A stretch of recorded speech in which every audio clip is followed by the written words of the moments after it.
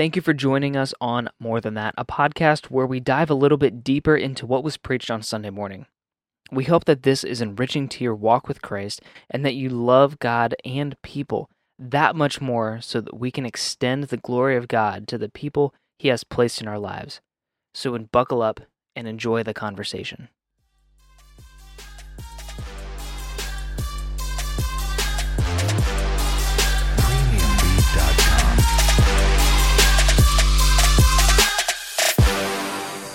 Hey everybody, welcome to More Than That, a podcast where we pull the pastor or the preacher aside and just ask them if they had 10 extra minutes, where would they go? What avenues would they have taken the church down? Would they introduce something new to the sermon that, they had to cut out for time's sake? And I'm sitting here with Larry Stout. And my name's Tyler. So, Larry, if you had 10 extra minutes, what would you have said? Well, that's I did take 10 minutes to start the message, and I probably would have taken another 10 on emphasizing the importance of reading the Bible. Okay. It seems so basic, so simple, and it's the type of thing that everybody agrees. I don't think I've ever had anybody say, oh, no, I don't think it's a good idea to read the Bible. Everybody wants to think that it's important, but to be able to set aside the time, to make it a discipline, to make it a priority, that's not quite, you don't see that as much. Yeah. And I am really, really, really want to kind of emphasize again that, and I'll probably get in trouble for saying this, but even my own wife is one of those that said, Larry, why do you have to drag around a Bible? You can just have it all on your phone, with an app. Mm-hmm. And I said, the problem with an app is you're tempted to just simply, kind of get a quick fix. You're just there to get a verse or two, and you're happy. And I said, I think it's important to have the book, and you need to continually. The best pastors I've ever known, and even in like Spurgeon, we read the Bible through 100 times, or maybe more. You cannot go wrong by just continually reading over the Scripture, because you're always going to find things you didn't see before. Mm-hmm. And this is now segueing into the other thing that I just got absolutely jacked over discovering something that it was sort of just almost like a little bit of an annoyance, if I could put it that way. It's probably terrible to say that you're annoyed by the Scripture, but why did Jesus do a miracle to pay a tax, which seemed so out of place? Really, it just didn't make any sense to me. That okay, they got to pay a tax. They got money. They got a change per. They certainly could have come up with, half a shekel to pay this thing. Mm-hmm. I don't know. It just seemed like, forgive me, but it almost seemed like Jesus was showing off. Yeah. And I thought, it just didn't make sense, to be honest with you, and through the year. But it wasn't, I didn't have enough, I didn't want to just pursue it per se. I just thought, it's there. And the irony is the chapter 17 of Matthew, where this particular story starts out with the transfiguration. So you got this incredible, like, one of the moments of Jesus' ministry is where he's being transfigured with Moses and Elijah, to which Peter is witnessing, and he's ready to, let's make 3 altars, 3 because he's so overwhelmed by this experience. This is a big thing, and it's almost like it's descending now by the end of the chapter to we're going to go fishing for tax money. Really, it just. So now, it was when I was doing the study on that section of Exodus 30 about the fact that they were required to pay the tax, and what jumped out at me was, if you don't, you die. I thought, really? Now this seems kind of extreme, wouldn't you say? So now you're sort of putting the pieces together, that there's a symbol in this thing. There's a purpose to it, to which the only thing it would make sense is a way of recognizing, as I said, it's recognizing that we owe our lives to God. And in a sense, this is a reminder. It's a token to symbolize that. Okay. So now I can actually see a little bit, because now Jesus explains that in Matthew 17. He's saying, do earthly kings have to pay it? Well, he's the earthly king. He is representing the king. He doesn't have to pay it. He shouldn't have. He's paying himself. So, it's like giving a loan to yourself for something. Yeah, it's like giving a loan to yourself. There's no purpose. But, he said, so that they don't, so we don't offend them. We're going to do this. But here's the point. We're going to do it miraculously. And in that miracle, though, what he should have just done was it'd be a half shekel coin. It should have been, so that Peter... I was wondering why. Right, Jesus paid for himself, and Peter should have been okay with that. Oh, yeah, you're right, okay.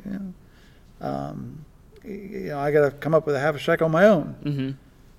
But Peter is going to be paid for by Jesus. And since Peter's the one person, he's coming. So he's actually saying, I'm going to show you, Peter, that he cares about us individually. Yes, John 3:16 is true. God so loved the world that he gave his only begotten Son. Got it. That's true. But he also cares about me. He cares about this one. And he's demonstrating it in the most unusual way, in that it's going to just happen to be a 1 shekel coin that will be in the fish's mouth. Whatever you want to say, the odds are phenomenal that he would just happen to catch one fish, and that one fish should just so happen to have kept a coin, and that coin just so happens to be the one that will pay for the two of them their taxes. I can't tell you how many times I've read that story. I bet I was a kid when I read that story. I'm 70 now, and I just saw it. Yeah. So I just want to encourage people, do never think that you're going to get everything out of the Scripture, which means keep reading it. Keep continually to soak your brain in God's Word, because you'll never, ever get to the bottom. You're always going to find new things within his Word, and that should make us want, going now back to reading, why should you keep reading it over again? Because God is going to give you new things every day as we open our hearts and minds to receive them. Yeah. One of the things, beforehand, because you were talking about, I don't want this on my smartphone, I don't want it on my iPad, whatever. And just like you mentioned, how we were just we're inundated with screen time. Yeah. And it made me think of you get that one, you said you also get that one hit, well, I'm like, that's quite literally what happens when we open our smartphone or our tablet, whatever it is. Our brains get a hit of dopamine. And that is what has led to the addiction to the smartphone and a whole bunch of other stuff. So if we are going to distance ourselves from that, a physical book is the best way to go. I prefer physical books personally. but it's also something tactile with me, and I know Yeah. I'm probably in the minority anymore. But regardless, like, you know, you get that hit of dopamine, and now you're associating that with the Bible. And I'm not saying that that's a bad thing, that you're associating the Bible with a dopamine hit, and how, you know, how good that can make you feel. Yeah. But why are we doing it? Are we doing it because we want that dopamine hit from the screen time, or because we are really wanting to get into the Word? But I really do think that there's something to having a physical book. It's something that, yeah, is a little bit more cumbersome to bring to like carry around. But there, I don't know, writing something down, like instead of typing it on a laptop or your phone, or like writing in the margins of your Bible. Like, I am all for writing in your books.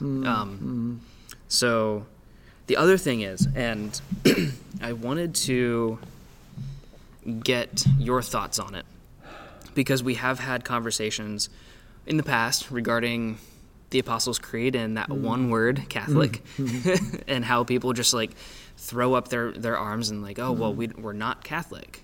We're not Roman Catholic.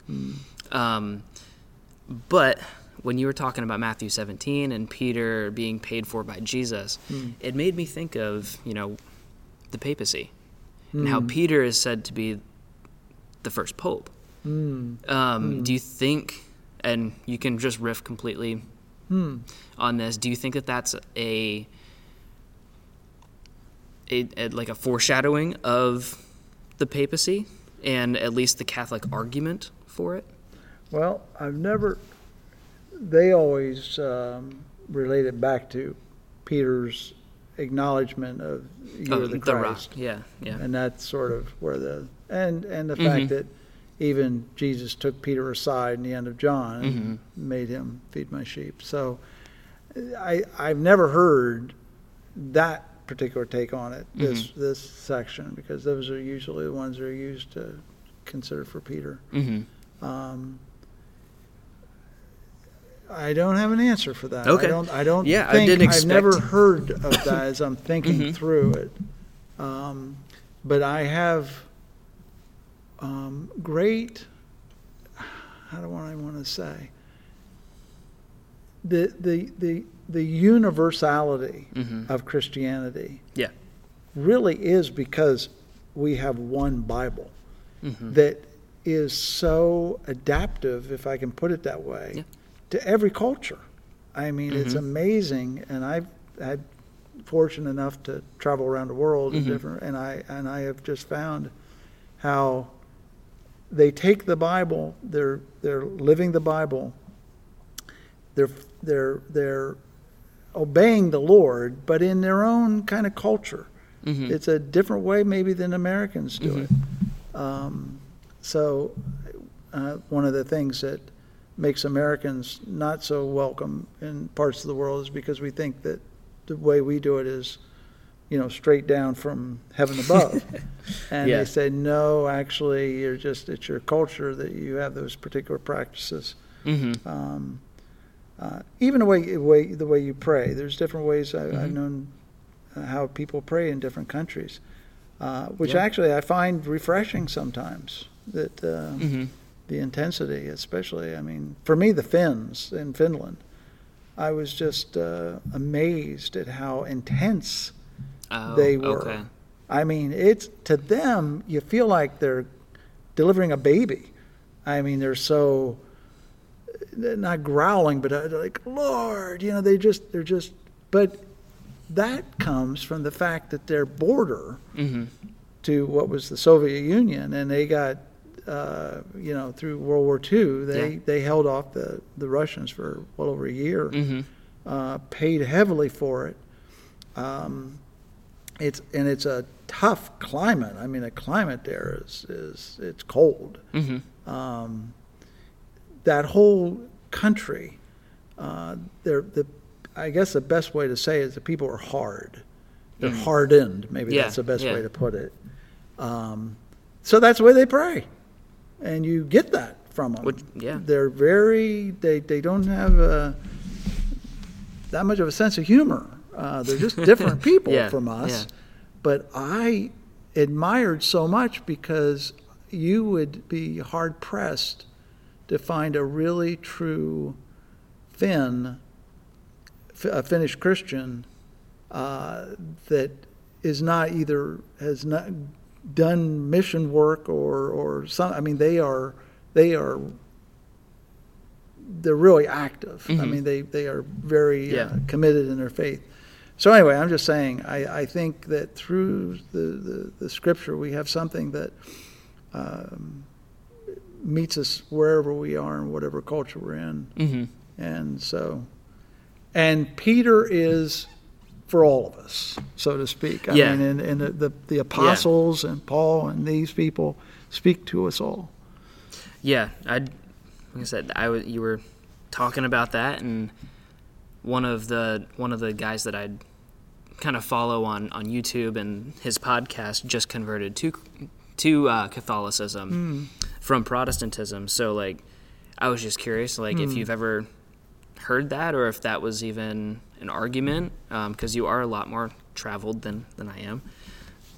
So yeah, I was just curious. I am surprised, to be honest with you, the popularity of the Orthodox Church in Russia.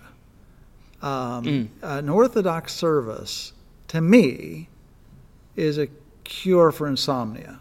I mean, it is just boring to me because they don't even sit. I mean, they stand. Oh, wow. And it could be 2 hours, their service. And it's very liturgical. I don't know, just everything about it. It doesn't, but there's a, what word am I looking for? The worship service. It has sort of a, not mystical, that's probably not the right word, but just kind of a holy presence. You feel like you're really involved and that sort of thing. You're not a bystander, so to speak, I guess is the way I'm trying to say it. In our worship services, and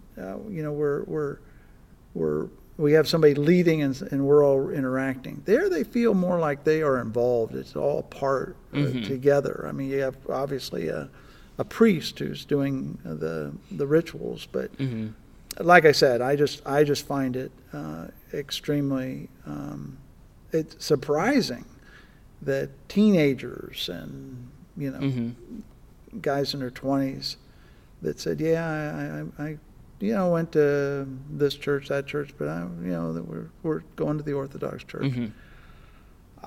Whatever. So it must resonate with a certain group of people that want that kind of, which I think there are even folks that find it. I know Francis Schaeffer's son, same thing, Frankie, he was drawn that way.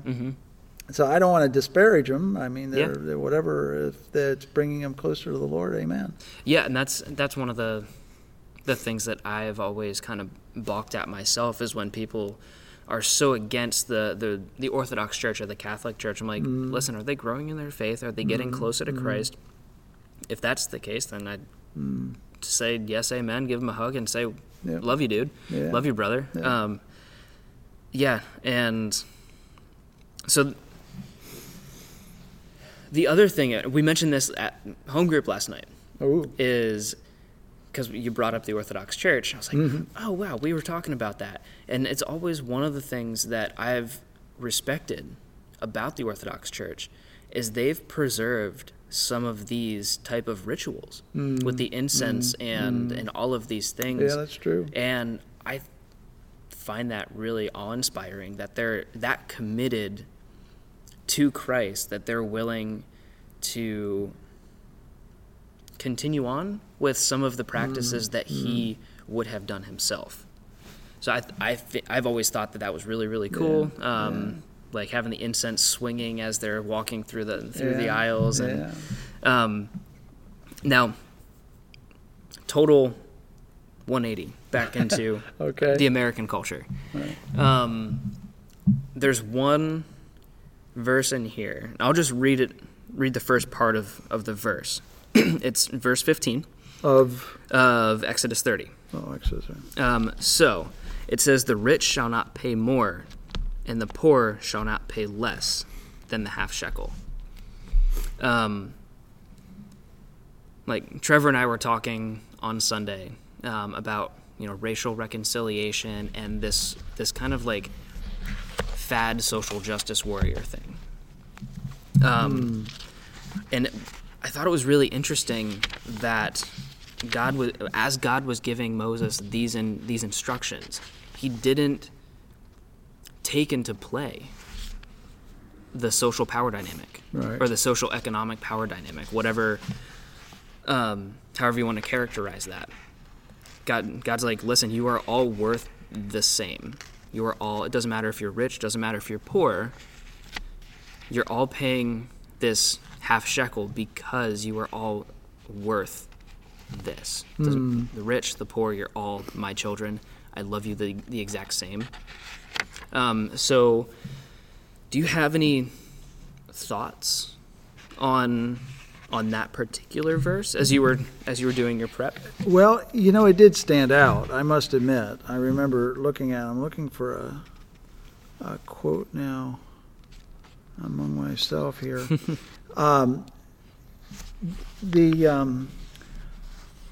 The point of the half a shekel, the money, at least in my perspective, was that all have sinned and fallen short of the glory of God. We're all sinners. Yep. That we are universally, whether you're rich, whether you're poor, whatever. And you're right. The fact that it's easier for a rich person and it's going to be hardship for the younger one. But Dane Ortlund actually had a quote that I meant to give, and I forgot it. I love this quote.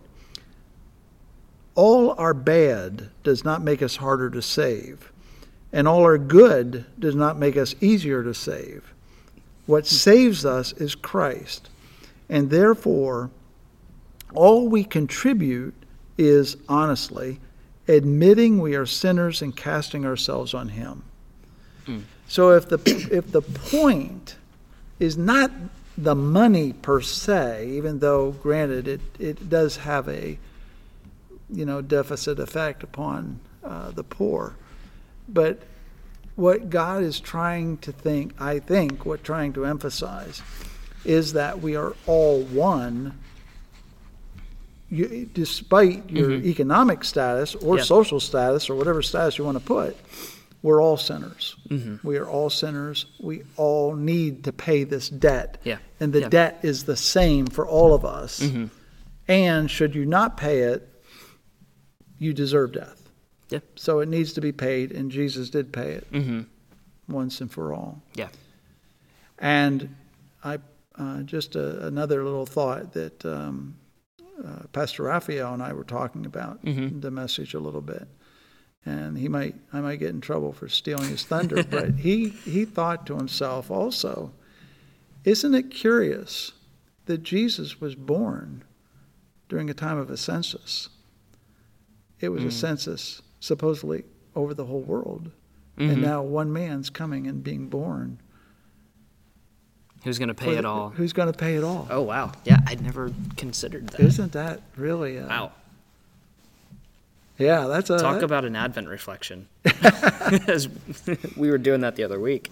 But can I just also say, this is why, folks, that stuff in Exodus that becomes flyover country, if we take a time and work through it and look at how that is applied in the New Testament, man, there is gold in that creek, you know, and it'll be interesting, once we go through all of this, and just for fun, looking at and reading through Revelation. Because Exodus is so foundational to the entirety of the Old Testament, how much more would we get out of a book like Revelation. Yeah. So I know it's been a slow slog through Exodus, and it is. It's not easy. I mean, No. those are challenging scriptures, but we default to the fact that it's inspired Word of God. Yeah. And if it is the inspired Word of God, then there's something there for us. And if I don't see it instantly, one of the things that kind of new Christians especially drive me crazy, because they sometimes park themselves on minutia and want to know. And I said, kind of just step back, get a bigger picture. Those things will come in time. So the curiosity, sometimes I think those can sometimes be diversions, but especially as you are maturing in your faith, your maturity should be that you're looking deeper into these things and not just. Yeah, and that brings up a good practical way to read the Bible is like going back to what I was saying about writing in your Bible. If you are struggling with the passage or you just have a question like, hey, how does this work itself out? Write the question in the margin.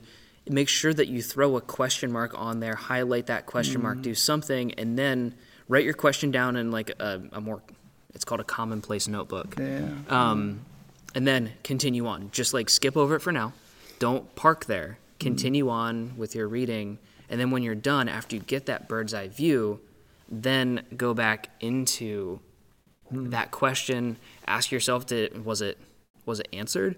Or do I have to go, talk to my pastor, pick up a commentary, do a little bit more reading, or maybe even your pastor or the commentary is like, no, you need to read further and get the full picture of Scripture before this question is going to be even remotely illuminated. And just to give you a quick, maybe a last thought, I'm a real big on journaling, but I think you're right in writing in your Bible, because I actually have my original Bible that was given to me when I was 6 years old. Oh, wow. For perfect Sunday school attendance. And I got a children's Bible. Now, a children's Bible in 1957 or whenever I got that was a King James Bible, which had 6 color plates in it that had to do something with, just with children, Jesus, little children, and David and Goliath, of course, whatever.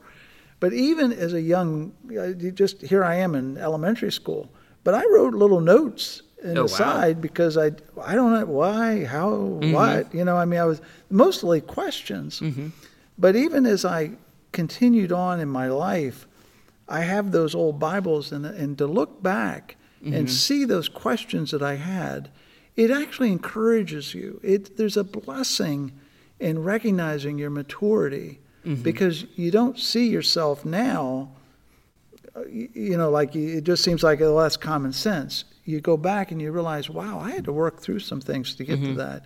I don't know, I just find it, I don't do it that often, but once in a while, if I look at those old Bibles, because I never throw one away. I think that's almost, I don't know, like go to hell if I throw away a Bible, but my wife thinks I'm crazy because I keep all these things, but I get encouraged by those, and especially my journals, where actually I just recently read my journal right before Raphael came here to City Church, and I was really down. I mean, I was praying like crazy, Lord, we need help here. Please, Lord. I mean, I was begging and I thought it even brings it more into context when Raphael came and just really began to turn us around here. It made a big difference. So, to tell you the truth, I didn't even remember those days. I don't, because I'm in the now. Yeah. But to realize that where we were, and where I was, where my despondency, but I was trusting God, and that was a part that encourages me. As I'm reading through that, I'm crying out to God, and I'm recognizing that, Lord, you have an answer for it. So that's and as we finish up, that's also This is the last thing I'm going to say, I promise. That's a really good reason, just that example. That's what Exodus was written for. It was written to go back to and remember all of these things. Absolutely. And when you do, not just like what you were saying, like you were crying out to God. Israel at this time is crying out to God, and this is the chronicle of that outcry. Yeah, that's good. That's very good. So even though I haven't mastered journaling, I don't do it at all. There are times where I just sit back in my memories and just think and remember, because there are certain things that I always want to remember, and if I meditate on them, I'm going to remember them and reflect and then realize, oh, wow, God has been so good to get me to here. So thank you for whatever was going on here, even though it sucked at the time. Yeah. And it still sucks to remember it sometimes. Right. I agree. But we can still thank God for that perseverance through something like that and not giving up. And my secret is I write it in code, because my wife claims that nobody can read my handwriting. Even she can't read it. To me, it's perfectly, legible, but no one else can. So I said, okay, fine. So if when I die, no one's going to be able to use any of these. But I think that's because you have the two letters in front of your name, DR. That just kind of comes with the title doctor. There's illegible handwriting. Yeah, and I think they teach you that how to write illegibly. And Raphael's right on that path. Yes, that's for sure. You're welcome, Raphael. But so Larry, thank you for walking us through that passage. And for those of you that are listening, we want to remind you that this is not a replacement for the sermon. This is a supplement to it, and it's also not a replacement for being involved in a local church. If you are in Williamsport and don't have a church home, we would love to meet you and get to know you to see if this is going to be a good church home for you. So if you are not from this area and you're listening in, let us know, drop a comment, or get a hold of us, and we would love to get to know you. So have a blessed week, guys.